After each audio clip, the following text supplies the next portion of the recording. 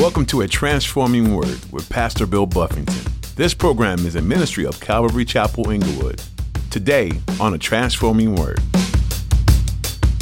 That's what God wants. But do we know that that's never God's heart? So I may be really upset with certain behaviors and certain types of sins against certain types of people. But I got to look at the people that are doing it and say, but God would forgive them. Okay? And I think it's important for every Christian to recognize that just like he was willing to forgive you of whatever your junk was, I've never looked at a human being yet that God is not willing to forgive should they turn to him, should they receive the gospel. Do you see some people as not worthy to be forgiven? As you listen to today's message from Pastor Bill, he challenges you to ask yourself this question. The Bible teaches you that God desires for no one to perish, not one. Jesus came so that all may have the gift of eternal life. Pastor Bill explains that if Jesus was willing to forgive you of your sin, you should be willing to forgive others. All have fallen short of the glory of the Lord. There is not one good. Stay in humility and be a light for others to come to Christ. Now, here's Pastor Bill in the book of 1 Corinthians chapter 15 for today's edition of A Transforming Word.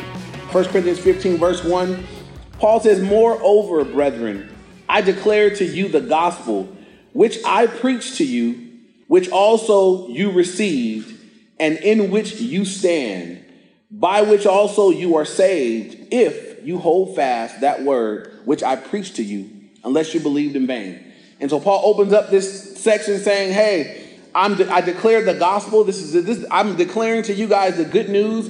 And I just want to note that we've looked at a lot of issues in the Corinthian church. There's been sexual sin, there's been division, there's been a misuse of spiritual gifts, there's been rude behavior at the communion table. They've had a lot of issues with carnality, but I just want to point out that with all of that drama and all of that junk and all of that stuff, Paul says, but you guys have received the gospel. I preached it to you, you received it, and you stand in it. And I think sometimes, I even at times struggle. I'll look at, what I feel like are carnal believers or carnal Christians. Anybody ever looked at somebody and wondered, are they really saved? Can you really be saved and act like that still? I think if we were able to visit the Corinthian church, we'd be like, are they saved? Can you really be saved and act like that at communion? Are you serious? But Paul is stating here, after all the other corrections and challenges and everything else he's given, he's saying, hey, you guys heard the gospel. I preached it to you and you received it and you stand in it. And we're going to go in a minute into what the gospel is, but I just want to point it out in advance to you guys. There's a responsibility on the people that share the gospel to share it in truth. And there's a responsibility on those that hear the gospel to respond. All we can do to the gospel is receive it or what? Reject it. That's it. And I'm going to ask everybody here up front that you would examine your heart today. Have you received the gospel or have you rejected it? Because there's no middle ground, right? The gospel is like a wedding proposal. And when you propose, any man here that's bought the ring and bowed the knee and said the spiel, you want to hear one word when you're done. What do you want to hear? Yes, snivel, snot, cry, cry. That's all you want to hear. You don't want to hear, well, let me think about it.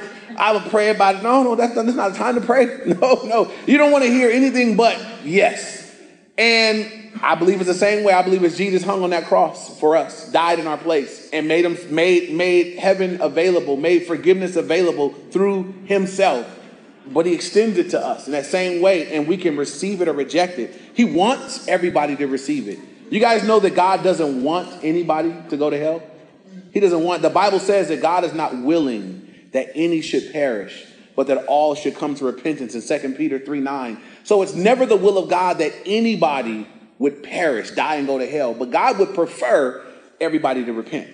And so we got to be careful as Christians, because there may be people that you feel upset with or groups that you feel like, I've heard people, supposed Christian groups, say of people, they deserve hell. They're going to get what they deserve. And as if that's what God wants. But do we know that that's never God's heart? So I may be really upset with certain behaviors and certain types of sins against certain types of people. But I got to look at the people that are doing it and say, but God would forgive them. Okay? And I think it's important for every Christian to recognize that just like he was willing to forgive you of whatever your junk was, I've never looked at a human being yet that God is not willing to forgive should they turn to him, should they receive the gospel.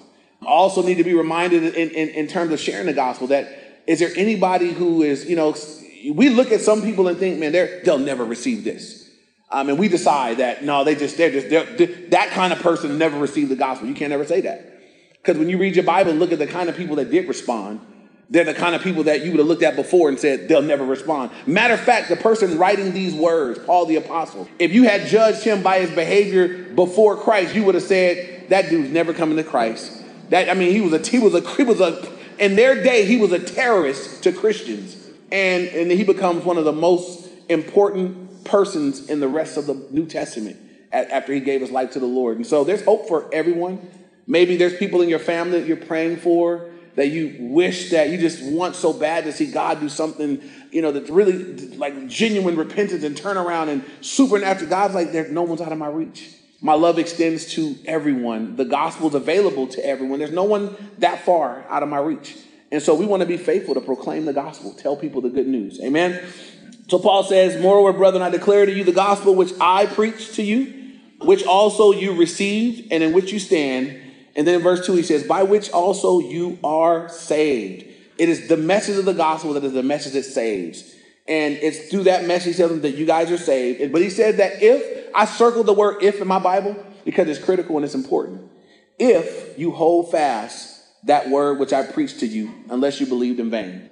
Now, let's say somebody, when they were 12 years old, professed belief in Christ.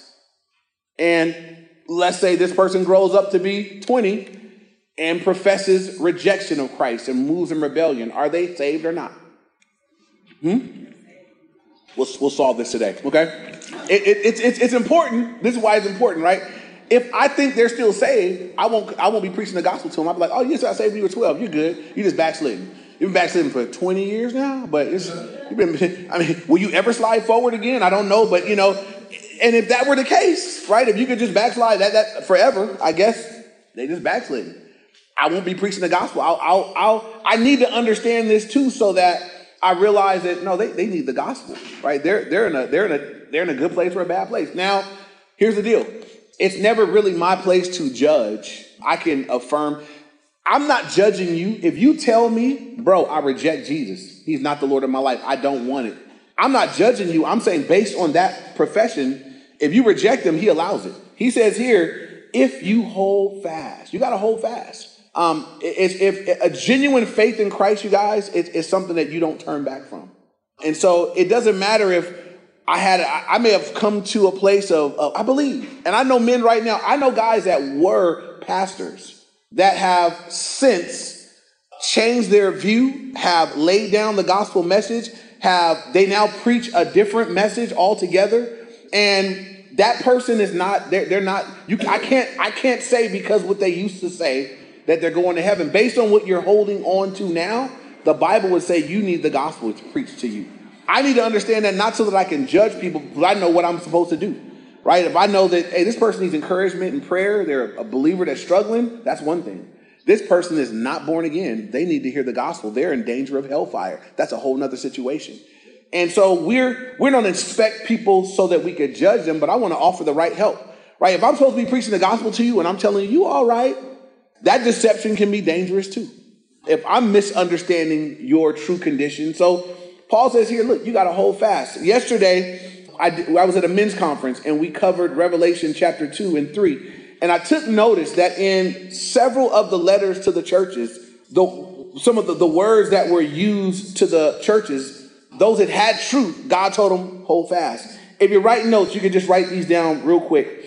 In Revelation chapter 2, verse 12, to the church of Pergamos, they were told in Revelation 2 is 12 and 13. And to the angel of the church of Pergamos write, these things says he who has the sharp two-edged sword. I know your works and where you dwell, where Satan's throne is. And it says, where Satan's throne is, and you hold fast to my name and did not deny my faith, even to the present day. in which Antipas, my faithful martyr, was killed. And so they're being commended for holding fast in the face of persecution, where people are being persecuted to death. But God is saying, look, Jesus speaking, saying, I'm commending you guys for holding fast. You didn't go back, but you held fast. Over in chapter 2, verse 25, and this is to the church of Thyatira. They had some commendations. They had some corrections given. And in verse 25, to those that are doing well, the Lord said, but hold fast what you have till I come. That's important, right? How long are we supposed to hold fast until we meet him? And you're either going to meet the Lord through death, or you're going to meet the Lord when he comes. He told them, hold fast till I come, till I come. And so believers are to be living with the mindset, the idea of the imminent return, that Christ can come back at any time, and we're to hold fast until then, until the end, until we're with him, until we meet him. To the church of Sardis in Revelation 3, and this is the last one, in chapter 3, verse 3 of Revelation, he said, remember therefore how you have received and heard, speaking of the gospel, and he said, hold fast and repent. Therefore, if you will not watch, I will come upon you as a thief, and you will not know what hour I will come upon you. And he warned them that if you won't watch for my imminent return, you don't believe that I'm coming, you won't hold fast that truth, I'll come in an hour where you don't expect it. And so back to here, when it comes to the gospel, you got to hold fast. Amen. We can't waver with it. I've got to hold fast to it. And if I know people in my life that I love and I care for, and it's hard with family, I want to believe everybody's saved. But if somebody's been walking in rebellion to God for 10 years, I got to be preaching the gospel to them. There's another reason why. Over in Galatians, as Paul gives out the list of the works of the flesh, right?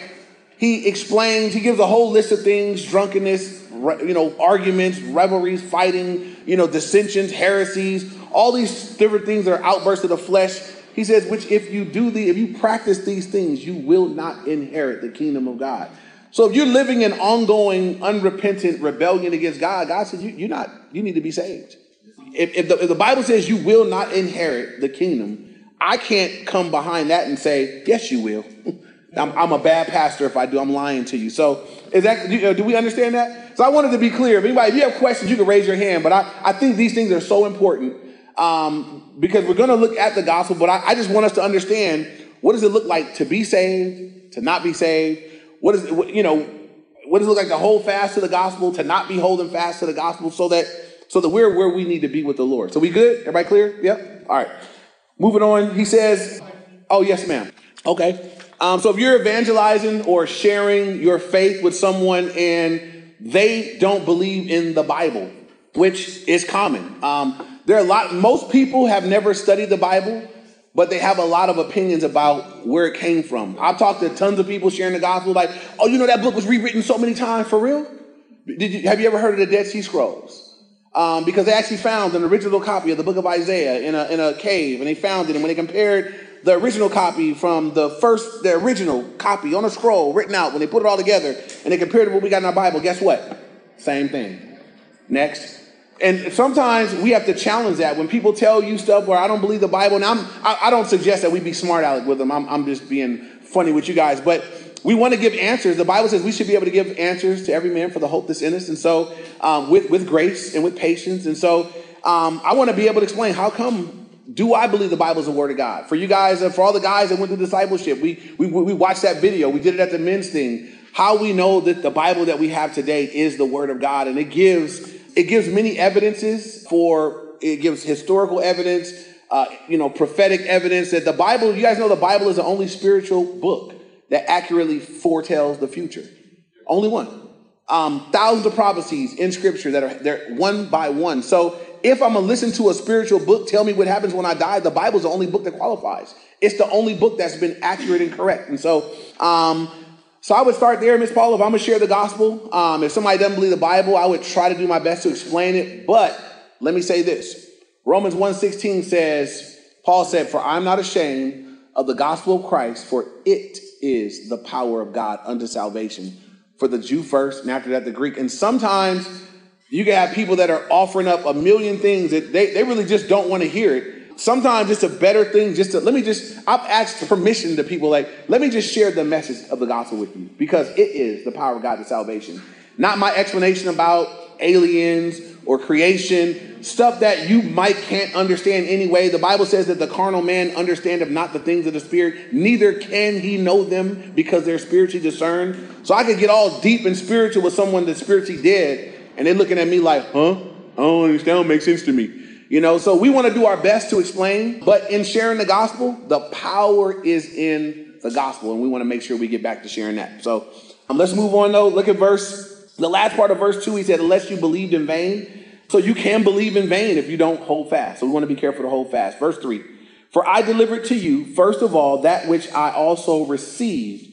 And he's getting ready to explain the gospel. I just want to point out the gospel that Paul is getting ready to lay out. He didn't make it up. He didn't come up with himself. He received it.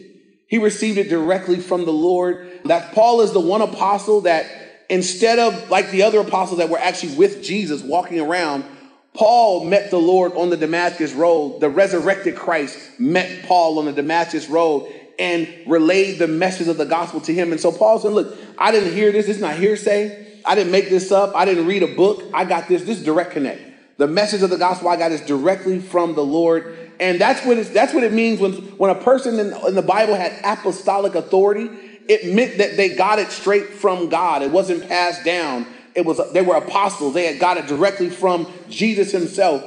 That's what gave them apostolic authority, that we would listen to them as an authority because it came directly from Jesus through them. And so Paul was one of those people. And now he explains the components of the gospel. He says, number one, that Christ died for our sins according to the scriptures. I'm going to read through them and then go back. I'm going to read all the way to verse 4. That Christ died for our sins according to the scriptures, and that he was buried, and that he rose again the third day according to the scriptures. And it goes on to talk about all that saw him and everything else. But the first part of the gospel is that Christ died for our sins according to the scriptures. And this is why if I'm sharing the gospel as good news, I need people to understand before you really see it as good news that Christ died for your sins, you need to understand that you are in your sins. So anybody, what is sin? Can anybody tell me what's a simple definition? What is sin? Missing the mark. Missing the mark. It's pretty, to me, what I found, I don't really run into a lot of people that are not willing to admit that they sin. Every once in a while, you get that special person that's like, I've never sinned, and it's like, oh man, and if you do, you can walk them through the good test, take them through the 10 Commandments. Have you ever told a lie? Have you ever, stole something? Have you ever, and if you get a person that lie about all that, they need more prayer than, they just need help. But anyway, most people are not unwilling to acknowledge the fact that they've sinned. But what most people have done in our culture, in our world, they've created a version of God that they're very comfortable with. A version of God that doesn't require any change. I know that I'm a sinner. We're all sinners. Everybody sins and falls short of the glory of God. And God loves everybody. We're all God's kids and so blessed. And that's a version of the gospel that the world is very content with. Is it true? It's not true. But that's what you have people say, everybody sins and nobody's perfect and God loves everybody anyway and we're all going to make it somehow and it doesn't require me to repent or change or anything like that. And I love y'all too much to let y'all know that's not the gospel. And so first he says, hey, Christ died for our sins. Why did he die for sins? Because sin, which is missing the mark, God's mark of perfection, is falling short of that. Everybody here know that you fall short of the mark of perfection? All right. If you don't, let me know right now. I'm going to help you. Okay. So we all know, everybody here know you're not perfect. Any man think you are, ask your wife, right? We're not perfect. None of us are perfect. So that's okay. Only person that's perfect is Jesus. He was perfect. Spotless lamb. Never sinned, never fleshed out. Never one time ever did anything sinful. Jesus. I'm sinful. Jesus is perfect. God said, look, you've fallen short of my standard of perfection, but I want to forgive you for it. There's a penalty for sin. We looked at it earlier when we did Romans, but the wages of sin is what? Death. Spirit, and death is not just physical death, it's spiritual death, separation from God for all eternity, and a place that God created to punish Satan and the demons in hell, a place of torment. That's the end of sin. The wages of sin. Sin's payday is death. Forever separation from God in a place of destruction called hell. That's the payday. Jesus says, look, I died for your sins. Here's the good news. You're a sinner. You've fallen short of my glory. And the wages of sin is death. That's what sin would pay out. But here's the good news. God loves you so much in your sin. He loved you so much in your sin, in your worst condition, in the grimiest. Everybody here, I don't know your lowest point, but you do. And most of us have things. Most of us have parts of our testimony that we ain't never shared, and we probably won't, because you're just ashamed of it. And God says, in that stuff, loved you, died for you. Romans 5:8, God demonstrates his love for us, and that while we were still sinners, Christ died. And so when God says, look, I died for your sins, all your sins, all the things you did against God, all the things you did in rebellion and disobedience, God says, I took those things upon myself, and I went to the cross in your place, and I died so that you don't have to. The penalty for sin, for God the Son, right? If you guys remember, we went over it when we did the seven last sayings of Christ. There was a moment where Christ, for the first time in eternity, he was separated from the Father on our behalf, because our sins were upon him. And God is holy, and he can't look upon sin. And there was separation. He endured separation from the Father for the first time in history on my behalf and on your behalf. The beating and the scourging and the cross and the pain and the suffering, all of that was punishment for my sins. And he was taking it upon himself so that I wouldn't have to take it. And so it becomes good news when I realize that I'm supposed to be punished. I'm supposed to be separated. I'm supposed to go to hell. But God died in my place. He came to rescue me, loves me so much, couldn't bear to see me go through where sin was going to take me, and he did that for me. And so then the gospel begins to sound like good news. God is on a rescue mission, right? The gospel is not God beating people down. It's not whipping you. The gospel is saying, would you hear this message? Would you understand how much God loves you? Would you understand your current condition and what God has done to completely deliver you and set you free from that? That's the gospel message. And so he says, look, Christ died for our sins, and he said, according to the scriptures. The reason he says that it was prophesied. And there's so many verses. I'm going to just read one. If you're writing notes, you can write down Isaiah chapter 53, verses 5 through 6. And there are many places, but I'll just read this one. Isaiah 53, 5 and 6. It says, but he was wounded for our transgressions. He was bruised for our iniquities. The chastisement of our peace was upon him, and by his stripes we are healed. We like sheep have gone astray. We have turned everyone to his own way, and the Lord has laid on him the iniquity of us all. And so God said it was according to the scripture. It was foretold. It was prophesied that he would do this for you and for me, and he did. Christ died for our sins. Then the second part, number 2, and that he was buried. And so some people may not see that as an important part of the gospel, that, he was died, he was buried, and he resurrected. But it was important that he was buried because he said he would be. It was foretold, it was prophesied that he would be buried. Also that he would, not just that he would be buried, but he'd be buried in a rich tomb. And so in Psalm 16, 9 and 10, Isaiah 53, verse 9, it foretells that. And so this is what God is saying when he says, as Paul lays out the gospel, he died according to the scriptures, and he was buried, and he rose from the grave according to the scriptures. This is what's important. We're learning that God has kept his word. Everything God said he would do, he has done. He said he would die, and he did. Check this out.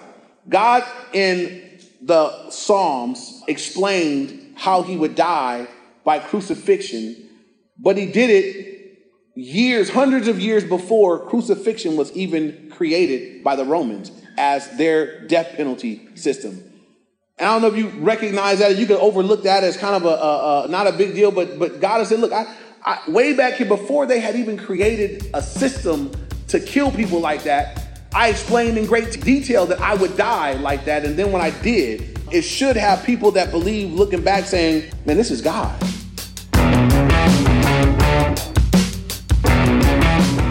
You've been listening to A Transforming Word with Pastor Bill Buffington. Today's message from the book of 1 Corinthians is available to listen to again on our website. Just visit calvaryinglewood.org and click on media. Or you can download our mobile app to listen to more teachings. You'll find a link on our website. You can also search for Calvary Chapel Inglewood in your app store. If you're looking for a place to connect this weekend, we'd love for you to join us for church. Look on our website for the latest times and location information. We're a group of people who love to learn from God's Word and be together as the family of God. Again, our website is calvaryinglewood.org. As we looked into the book of 1 Corinthians, accountability and helping other believers strive for purity and commitment to God are topics that come to the surface. Although these things aren't always fun or easy, they're an incredible blessing to have in your life and in your church. So look to be involved and accountable wherever you're plugged in with other believers. If you notice that this ministry has been a blessing, even when it's convicted your heart in certain ways, we're glad that we can be a part of that. Would you be praying for a transforming word? As the messages go out, many listeners may be hearing about the Lord for the very first time. We ask that you pray for ears to be opened, hearts to be softened, and for lives to be changed. That's all we have time for today. Join Pastor Bill again for another edition of A Transforming Word.